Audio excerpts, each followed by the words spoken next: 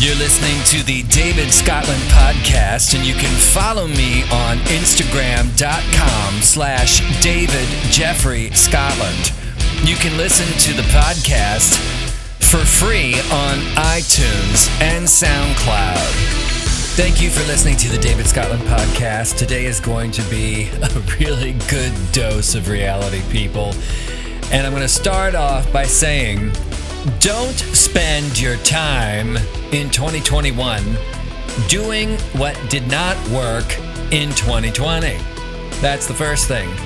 The second thing, did you know that every single day there are people from all different parts of the political spectrum spending their day actively looking for bad news, negativity, and stories that we're supposed to not only believe, but be very afraid of and prep for the allegedly quickly approaching apocalypse that never seems to actually arrive because the narrative has to go on. Otherwise, what would the advertisers do? And the pre-planned murders of millions and billions of people are about to happen and blah, blah, blah. Can you not see through this crap?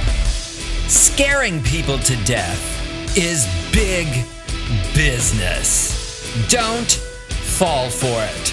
99.99% of the time, it is never true, because 99.99% of the time, it's never actually happening. And another thing, lots of people are living in their own self-made delusions and illusions about what is actually going on in the world. And they're angry, they're scared, they're depressed, they're joyless, they're manipulative, they're codependent, narcissistic, sociopathic, psychopathic, jealous, violent, pissed off, bored, and they want you to agree with them. They want you to believe what they believe. They want you to feel the emotions they feel, and they want you to engage in the same behaviors that they do. They want you to not be all of who you really are. Don't do it. Instead, I want you to be happy and be yourself and be free.